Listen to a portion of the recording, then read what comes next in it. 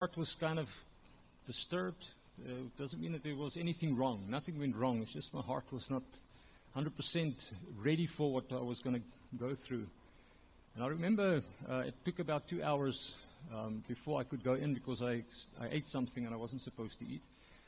And so I was lying in theater for about an hour and a half.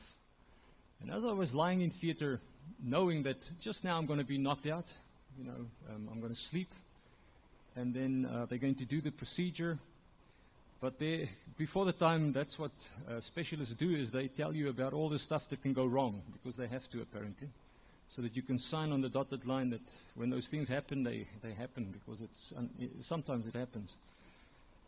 So as I was lying there, I was thinking to myself, if I did not have Christ as Lord and Savior, how would I go into this right now? And then I thought to myself, but assurance of salvation, because I can go into this operation now, or this procedure, and yet not be 100% sure that if I die, I will be with Christ. And I can remember how I was just lying on my, flat on my side at that specific stage. And I remember quoting 1 John chapter 5, verse 13, where the apostle says, I write these things to you so that you may know that you have eternal life. Those who believe in the name of the Son of God. And it's John saying to us, I write this so that you may know, not have a hint or an idea, and hope that you are saved, hope that you will have eternal life when you pass from this life into eternal life, but that we may know. And it is amazing how just lying with these thoughts in my mind just brought so much peace. It just became so calm around me. And you see the nurses or the nurses running up and down, and the doctors and whatever, because it's quite busy. And I'm lying there at peace. And I realized, you know what? The reason why I'm at peace is because there was a time in my life when I accepted what God's Word had to say about salvation. There was a day in my life where I accepted that God's Word is true. There's a day in my life when, obviously, God gave me the gift of regeneration. He gave me the rebirth. And He made me a brand new person. But it's all based on what He says in His Word. He's the one who said that He was going to do it, and He does it. And He does an excellent job when He saves a person. And this is what Ephesians 2 is all about. Ephesians 2, Colossians chapter 2, maybe some of the passages in the Bible that is the strongest on salvation that we have right through the Scripture. We have a lot of verses, but as a combination of explaining to us what happened in the past, and then to explain to us what happened to us when we are saved, and then to then also tell us what is God's reason for saving us. All in 10 verses. Absolutely amazing. So this morning, as we look at Ephesians chapter 2, I want us to just be reminded again of, it's not me wanting to remind, it's God through His Word reminding you and me of this amazing thing that He has done in us, this amazing miracle of the rebirth in the first place, but also this amazing salvation that we have received from God by grace through faith in Jesus Christ and in Him alone. Absolutely amazing. Now in Ephesians chapter 2, verse 1 to 3, remember last week when we looked at it? We basically saw the condition of the unsaved. And it's actually a disturbing condition, because the Scripture teaches us, specifically verse 5, but verse 1, basically the implication is already there, that those who are not in Christ, those who are not saved, are dead in their trespasses and their sins.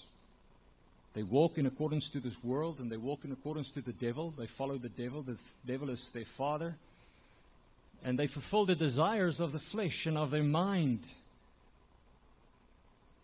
And we can actually say, as Paul says it right here in our text, that the unsaved are truly sons of disobedience and children of wrath.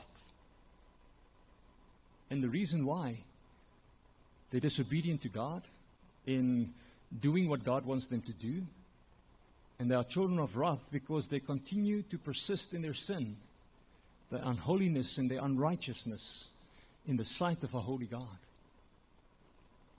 And it's inevitable that God's wrath will come down upon them at some other stage because of their unbelief, because of their refusal to do what God wants them to do.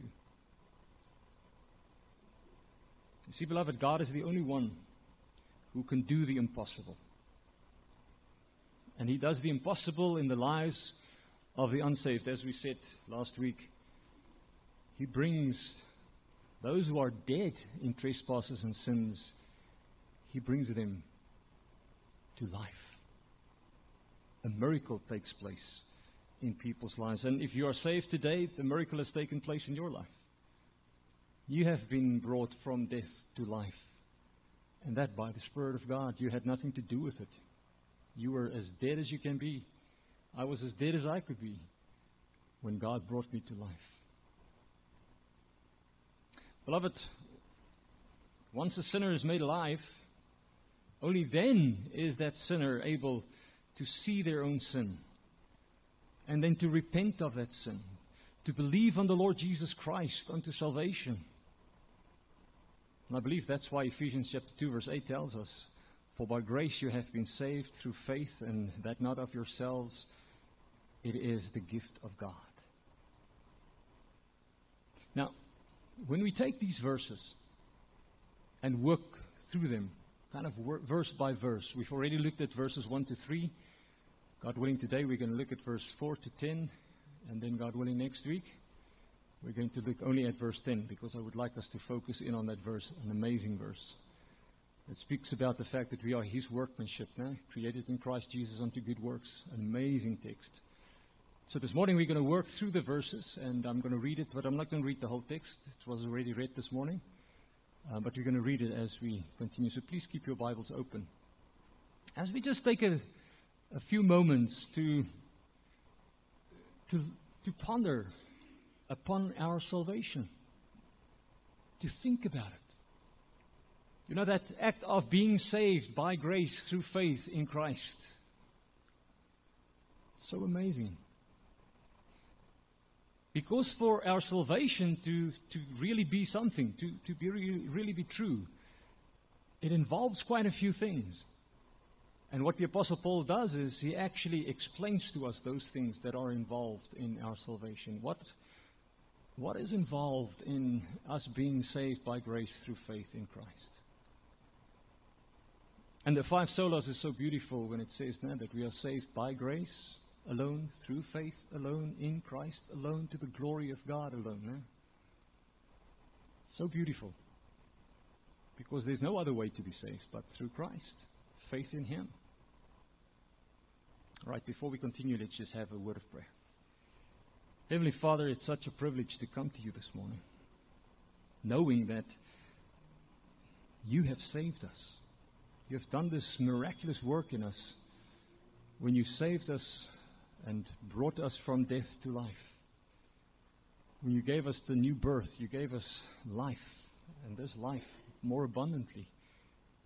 And that even if we die, we will live forever in Your presence. Oh, Father, what a blessing it is, and something to look forward to. We are so grateful. We are so grateful, so thankful for Your word, and specifically as we read Ephesians chapter 2 this morning, or work our way through Ephesians chapter 2, I pray, Father, that You will open up our hearts to receive Your word and our minds to understand Your word, so that we can really walk out of this auditorium with a heart filled with thanksgiving for what You have done for us, but at the same time, that we will be able to share the good news of the gospel, because we want other people to experience the same thing. So, Father, please enable me as your servant to teach your people so that you may be glorified. This we pray in Jesus' name. Amen.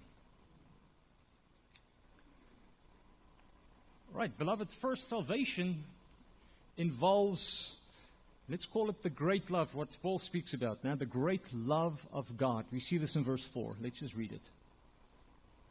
Salvation involves the great love of God.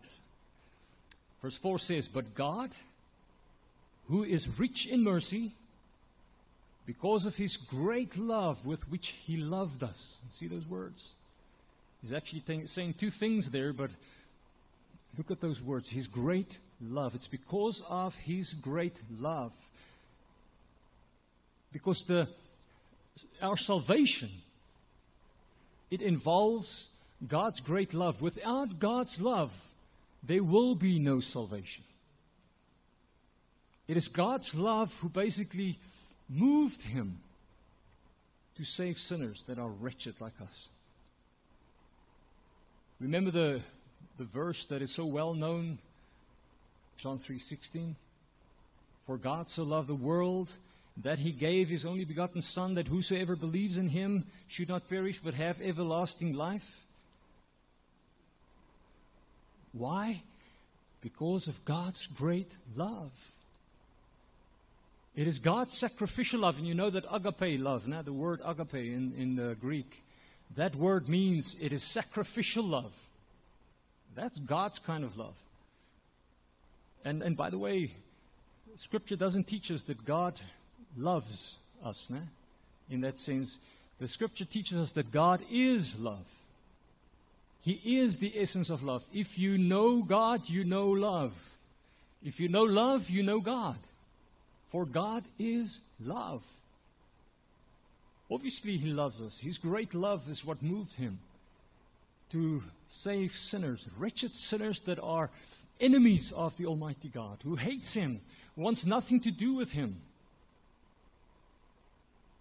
But it's his love that moves him to save sinners as wretched as we are.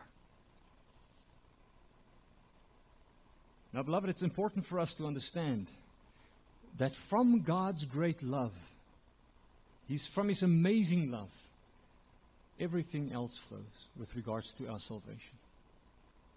I see that in our verse, it speaks about mercy first, né? And then it speaks about love. But because God is love, it is something that is in the nature of God. It is not something that is added to God. God is love.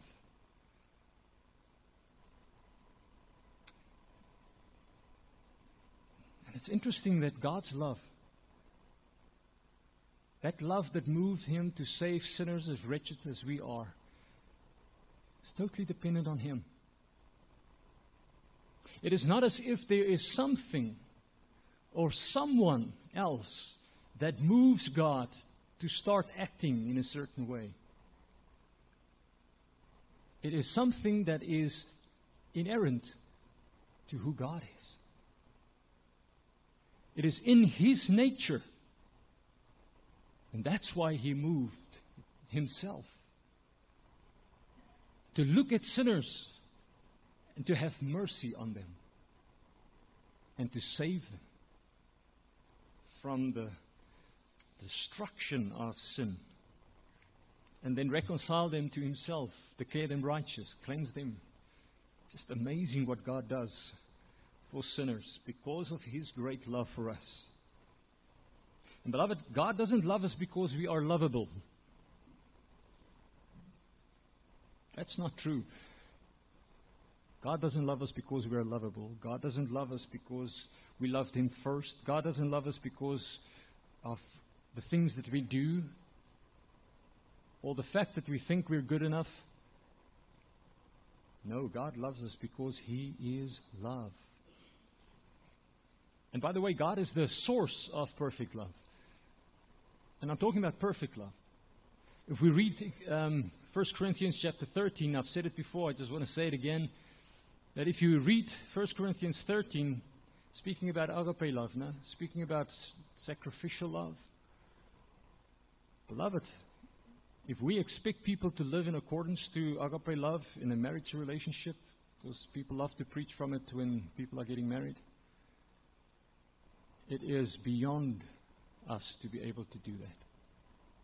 We are speaking about God's love that is poured out in us through the Holy Spirit when God saves us. But it's God's love who moves us. He's the source of perfect love. So we see in our 10 verses, well, from verse 4 to verse 10, we see that salvation involves the love of God. Without the love of God, there will be no salvation. We can say that God's love, God's sacrificial love, is foundational to our salvation. And it's an amazing foundation that God has put in place. Second, we see in our passage that salvation, it involves God's rich mercy. Look at verse 4 again.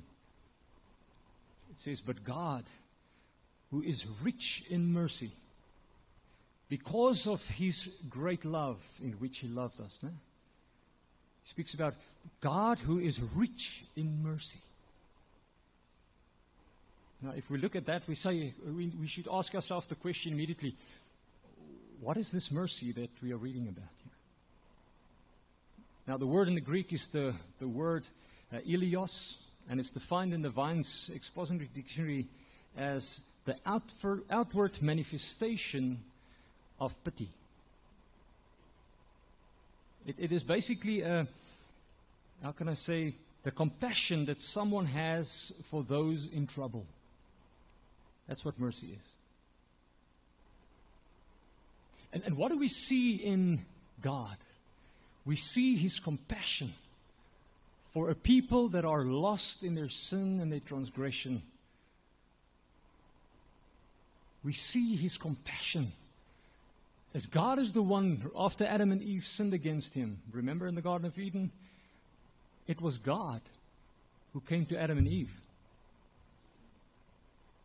It was God who came to speak to them. It was God who came and had fellowship with Adam and Eve. And when they hid themselves from Him, He was the one who reached out. Where are you?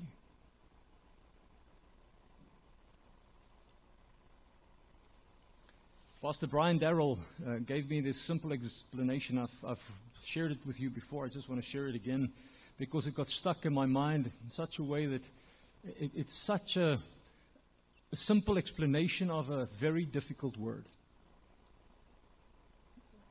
And Pastor Brian said that mercy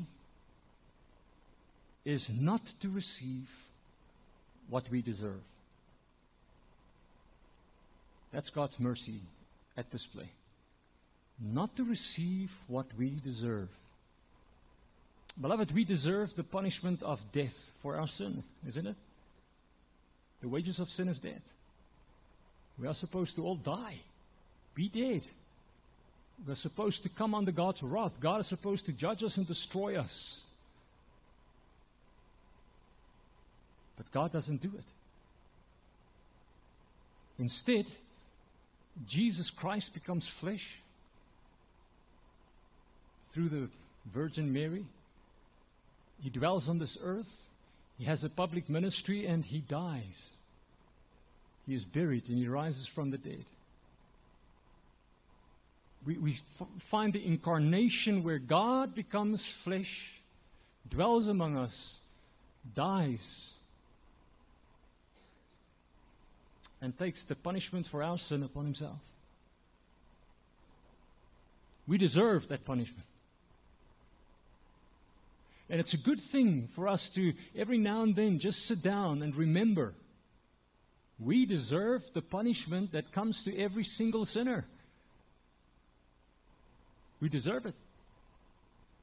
But it's because of God's mercy. In fact, the richness of His mercy that basically causes us not to receive what we deserve. But instead, we receive God's forgiveness.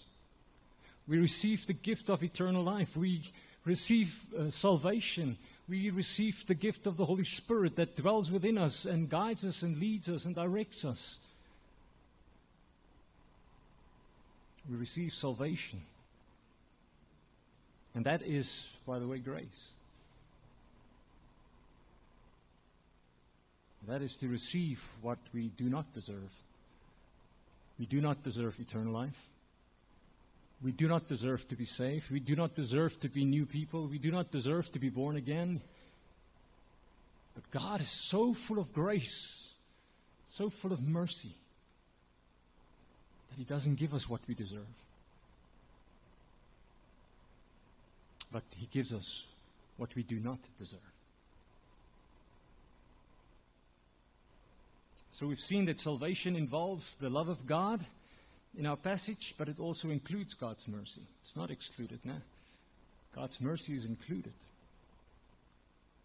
So for us to be saved by grace through faith in Jesus Christ, it involves God's love and God's mercy. Without it, there is no salvation. None whatsoever. And then thirdly, we see that salvation involves being made alive together with Christ. And this is in verse 5, where we read, "Even when we were dead in trespasses, He made us alive together with Christ. By grace you have been saved." Ah, what a verse. And that verse just connects to verse 1 anyway, where it says we were dead in our trespasses and sins, and He made us alive. In the King James it says we've been quickened by the Holy Spirit. We've been made alive. Absolutely beautiful. Absolutely amazing. We touched on it already last week, so I'm not going to go into detail. But we can say that this is basically where God's grace enters in, where God saves people without them deserving to be saved. People who are dead in trespasses and sins, God enters in and He rises them or raises them from the dead. He gives them a new life. His Holy Spirit comes and indwells them. He seals them for eternity. Absolutely amazing. You see, Paul says, when we were dead in trespasses, God made us alive. As I said last week, it takes a miracle. And while we were dead in trespasses, that's when God acted. And we can say, while we were yet sinners, Christ died for us. No? That's what Scripture teaches us. And that's God's mercy and His love and His grace and His compassion, everything at display. God doesn't have to do it. God owes us nothing. Even though we are the highest point of His creation. We are the pivotal point of His creation, created in God's image. But God owes us nothing. He does it because He is God. And that's the amazing thing about the God we worship and who He is. Right, so we've seen that salvation involves the love of God. It also includes God's mercy, and it also involves being made alive together with Christ. And then fourth, salvation involves being raised up together with Christ. Look at verse 6 and 7. To be raised together with Christ. It says, and He raised us up together and made us sit together in the heavenly places in Christ Jesus. So this is spiritual speak. This is spiritually speaking. Because the moment God saves us, in a sense, we are already with Christ in heavenly places. That's what God does for us. He already secured a place for us in heaven with Christ. In Christ, because of Christ. That's the amazing thing that God does. And then he says in verse 7, that in the ages to come that he might show the exceeding riches of his grace in his kindness towards us in Christ Jesus. So what he does is God comes and he basically establishes us in heaven already. It's as if we are in heaven. It's as if we have been resurrected and we've been taken into heaven and we are with Christ in heaven. And in the ages to come, as we die and as we are taken into heaven, what's going to happen is we will see how great his mercy is, because we're going to find people in heaven who has been resurrected and taken into heaven because of his grace. And chances are, if God would reveal it to us, we're going to find people in heaven that we never expected to be there. But the other side of the coin is also true. That I believe we are going to not find people in heaven that we would expect to be there.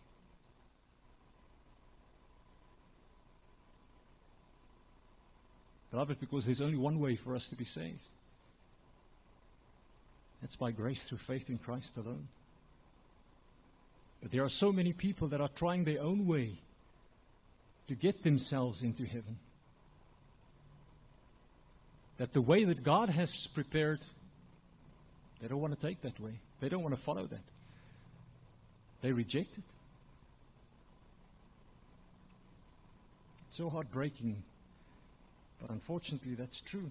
Now, I want you to remember when we did chapter 1, last week I also touched on it, just again.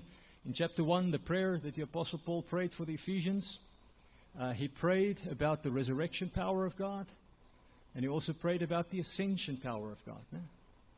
The two powers of God that he would like the Ephesian believers to get to know well. So what we see here in verses 6 and 7, he says, and raised us up together and made us sit together in heavenly places in Christ. We find the resurrection power of God at work, and we find the ascension power of God at work. Can you see that? So beautiful. That God in his mercy takes sinners, saves them, regenerates them, makes them brand new creatures in Christ. And then he works his amazing ascension power in them to basically seat them in heaven. And they're not even there yet. But we are counted as if we are there already. So his resurrection power basically makes us alive. And his ascension power seats us with Christ in heavenly places. That's amazing.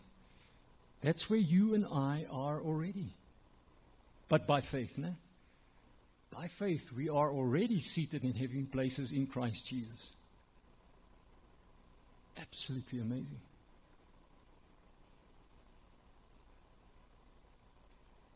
You see, because of our union with Christ, we enjoy an exalted position together with him. Unsaved people can't say this, huh? People who just profess to know Jesus, but they have not been born again, they cannot embrace this.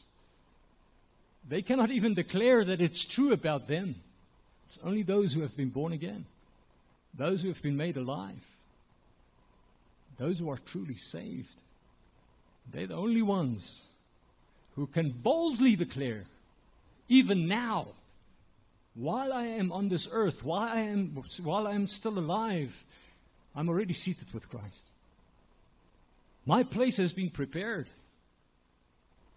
The only thing that's going to happen, and what I'm waiting for, is for me to leave this body so that I can be in heaven where I am actually, spiritually speaking, already.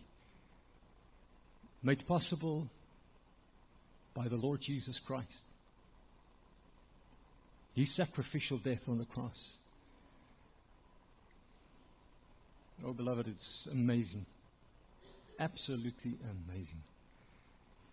So we've seen so far that salvation involves the love of God. It includes God's mercy. It also involves being made alive together with Christ and being raised together with Him. And then fifthly, we see our passage tells us that salvation involves the gift of faith.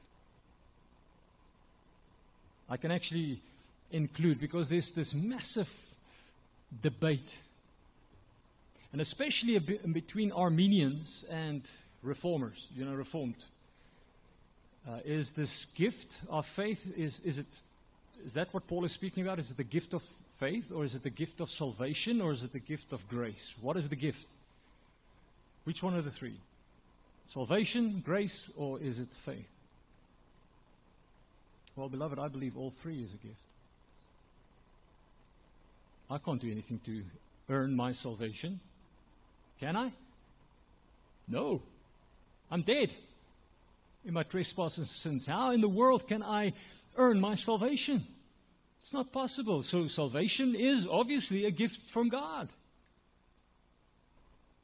For me to believe on the Lord Jesus Christ, saving faith. Is it possible for a dead person to believe on the Lord Jesus Christ? No. So, that faith that people receive when God raises them from the dead, now when they become alive, and then they receive the gift of faith so that they can believe on the Lord Jesus Christ, it's a gift. And the grace that God gives them, that they can now inherit eternal life and be with Christ forever and ever, and they don't deserve it. It's unmerited. Now, what God gives us, that's also a gift. So I believe with my whole heart that verses 8 and 9, when it speaks about this gift of God, I believe it's speaking about salvation, the faith that we have, the saving faith we have in Christ that lasts forever, and the grace that God gives us. It's all the gift of God. So listen to verse 8 and 9. It says it's so beautiful. For by grace you have been saved through faith, and that not of yourselves, it is the gift of God. Not of works, lest anyone should boast. Beloved, if God did not do what He did, or let's say if God did not save us the way He did, do you know how many Christians would walk around boastful? Thinking that they are good enough, thinking that they've done enough to be saved by God, as if God has to save them because they are so cool. And they will boast so much in their own goodness. So I believe what God has done, especially here in Ephesians chapter 2, He just knocks that whole idea out of the park. You see, we are saved by God's grace through faith in Jesus Christ alone, and it's a gift that God gives us so that we should not so that we should not boast about it. So that we should walk around and talk about the greatness and the wonder of God's miracle of salvation, rather than walking around and saying how cool we are. And let me do a confession this morning. If there's one thing that I really, really cannot stand, is when people boast about their salvation. I can't handle it. I've had so many, not debates, fights.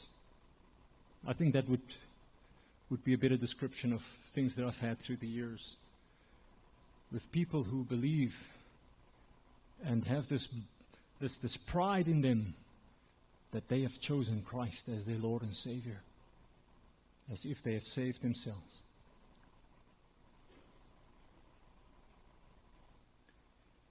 So, beloved, I believe, and this is how I see the text, is God has given us this amazing gift of salvation. He's given us this amazing gift of grace, His grace. And He gives us the gift of faith so that when He regenerates us, when we become alive, within the context of Ephesians, when we become alive, when we are alive, what happens is God then gives us that gift of faith so that we can for the first time truly believe on the Lord Jesus Christ unto salvation. We can only believe in Him unto salvation because God has given us that gift of faith. And we can only receive the gift of faith because of His gift of grace. And because God decided before the foundation of the earth that salvation is going to be a gift from the triune God to a bunch of undeserving sinners. That was decided before the foundation of the earth. Absolutely amazing. And that we saw in chapter 1, when we went through verses 1 to 10, 1 to 11. All right, so far we've seen that salvation involves the love of God. It includes God's mercy. It also involves being made alive together with Christ and being raised together with Him. And we also see that it involves salvation by grace through faith without any of our own efforts and merit included in that. And then sixthly, salvation involves being created for good works. And there's so much confusion in the world today. So much confusion. There's so many people. I believe if we had to tell people, for you to be able to be saved, you had to swim through the Atlantic Ocean. Doesn't matter how long it takes you, but you've got to swim right through it. And once you've done that, you have to run all the way back to where you come from. But you're not allowed to go through the sea, obviously, but I mean, on dry land. And if you make it, there's a few more obstacles that you have to pass, then you can be saved. I believe there's a lot of people that will try. Because that's how arrogant people are. People are so arrogant that they actually believe that they can save themselves. And that God is just the genie in a bottle. You know, I need salvation, so genie, come, save me. And I need it now. Because life is tough for me now. And I'm going through a hard time now. And I need salvation now, so come. And I feel guilty now, so save me. And there's this arrogance that comes through, and it's heartbreaking to hear. But the thing is, the Apostle Paul tells us that we are God's workmanship, which means God is the one who makes us alive. He is the one who raises us up. And He is the one who causes us to sit, spiritually speaking, in heavenly places. We are His workmanship. We're not our workmanship. We're not the workmanship of anybody else but Christ. Now, God is the one who has done this amazing work in us. He has made something of us that is beyond our understanding, beyond what the world has ever seen. That's what God has done in the lives of believers when He makes them alive. His workmanship is amazing. And that's why He could say, and that's what God says in His Word, that the work that He starts in us, He will finish. He will always finish it. But beloved, when God saves us, He doesn't save us. He doesn't save us without a purpose. God doesn't do things without a reason. And when it comes to our salvation and the reason that God saved us by grace through faith in Christ alone, and that He gives us the gift of salvation, and the reason God does this is because He wanted to create a people for Himself that would be amazing in good works, in doing what pleases God. In fact, people that would come to salvation and immediately start asking, Lord, you've saved me. What do you want me to do? You see, that's supposed to be the natural outflow of a born-again believer. Not go back and look like the world and live in sin and do all the things they used to do before, but no. What is supposed to happen is a born-again believer, a new believer, is supposed to run to the Lord and say, Lord, okay, you have saved me. I'm your workmanship. What do you want me to do? How should I glorify you in and through my life? Because that's what I want to do. And that's what a Christian normally does and goes and does. And as they do it, people look at them and say, something happened in that person's life. There's a massive change that has taken place in that life. You can see this person has moved from death to life. And I believe this is what the Apostle Paul is speaking about under inspiration of the Holy Spirit in verse 10. That God created us for good works. Listen to verse 10. He says, for we are His workmanship, created in Christ Jesus for good works, which God prepared beforehand that we should walk in them. Oh, so when did God prepare this? He did it even before He saves us. It's a predetermined thing that God did, huh? Beforehand, He already decided, you know what I'm going to do? I'm going to save a bunch of people, and when I save them, they're going to do some amazing work on this earth in line with my will and in line with what I want them to do. And it's going to be amazing because these people are going to do it the way that I want them to do it, not the way that they want to do it. Because they're going to do it in and through the power of the Holy Spirit that I'm going to put in them so that they can do what I want them to do. That's kind of a paraphrase. I'm trying to explain what I believe this verse implies. What I don't want to do is to go into detail because that I want to do next week, God willing. So the goal of God's workmanship in us, beloved, the fact that He makes us a certain way, the goal is for us to do good works. You see, we're not saved by good works. That He already established. He said, that's nonsense. We cannot be saved by our good works so that we can walk around and boast. Right? That's not it. But we are saved. And what will follow in our salvation, what you will see after somebody is saved, you will see good works. It will follow that person's life. It will be visible in that person's life. And it is part of God's predetermined plan. You see, God's plan was not only for us to be saved. Yeah, that's amazing. Absolutely amazing that we are saved. But God's plan has always been to create a people who are diligent in good works, as we read in 2 Timothy chapter 11.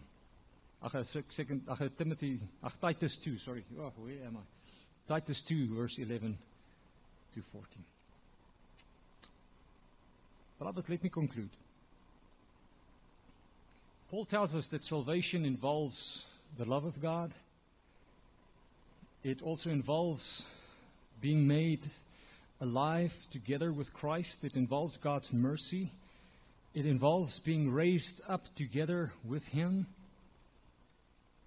Salvation involves that we are saved by grace through faith in Christ alone, and it's a gift of God. He gives us that gift. It's without our own efforts. And God saves sinners by His grace through faith so that they can do the good works which God already predetermined for them to walk in.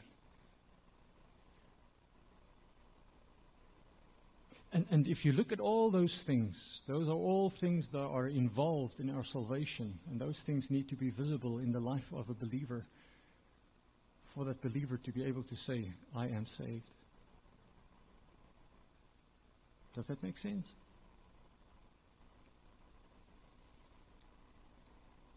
Beloved, it's by grace through faith in Christ Jesus alone that children of wrath becomes children of God.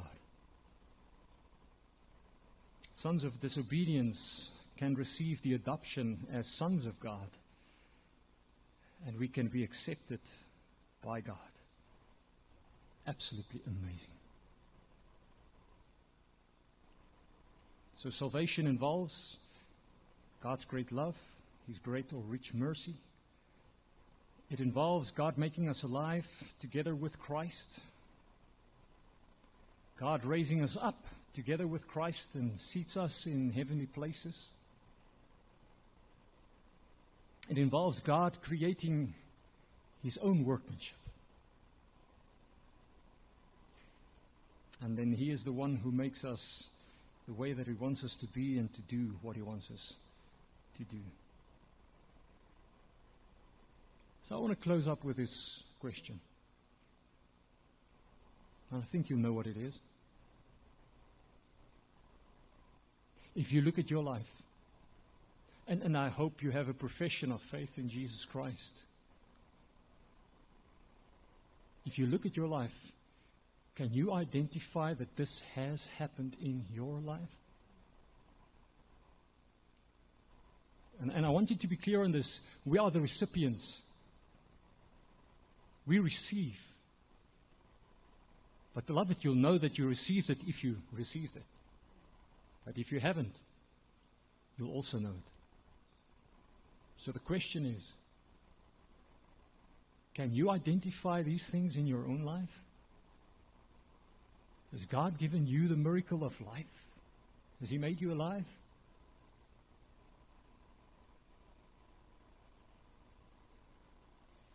As I said in so many times when I was still involved in evangelism, I said to people would come to me and say to me, so what must I do to be saved? I would say to them, seek the Lord until you find Him. You see, we sometimes make it so easy for people. We say to them, come, let's pray. Because it's my opportunity to now lead somebody to Christ. Wow, what a blessing it is. But I think there are times that we should just say to people, listen, seek the Lord. Ask Him to save you. If you really want to be saved, run to Him. He's the one who can save. And when He saves, He saves. So run to Him. Cry out to Him. Reach out to Him. And once He saves you, you will know that He saved you, and you come back and you tell me that God saved you. There's one man specifically in one of the campaigns we had that I can clearly remember, because I send him back every single day. And at one stage I thought, I don't know why I'm doing this, but I just sent him back. And it was at the end of the campaign. He came to us and he said, God saved me. And we said, what? What do you mean? He said, God saved me. And I said, so what do you mean He saved you? He said, I was seeking Him. And I was seeking Him. And He had mercy. And He saved me. And let me tell you, you could see that there was something else in this man. He was saved. So if these things are not in your life, if it's not visible in your life, cry out to God. Seek Him. The scripture says if you seek Him, you will find Him. If you knock, it will be opened up. So I'm not saying that you should do something that the scripture says will never work. So seek Him.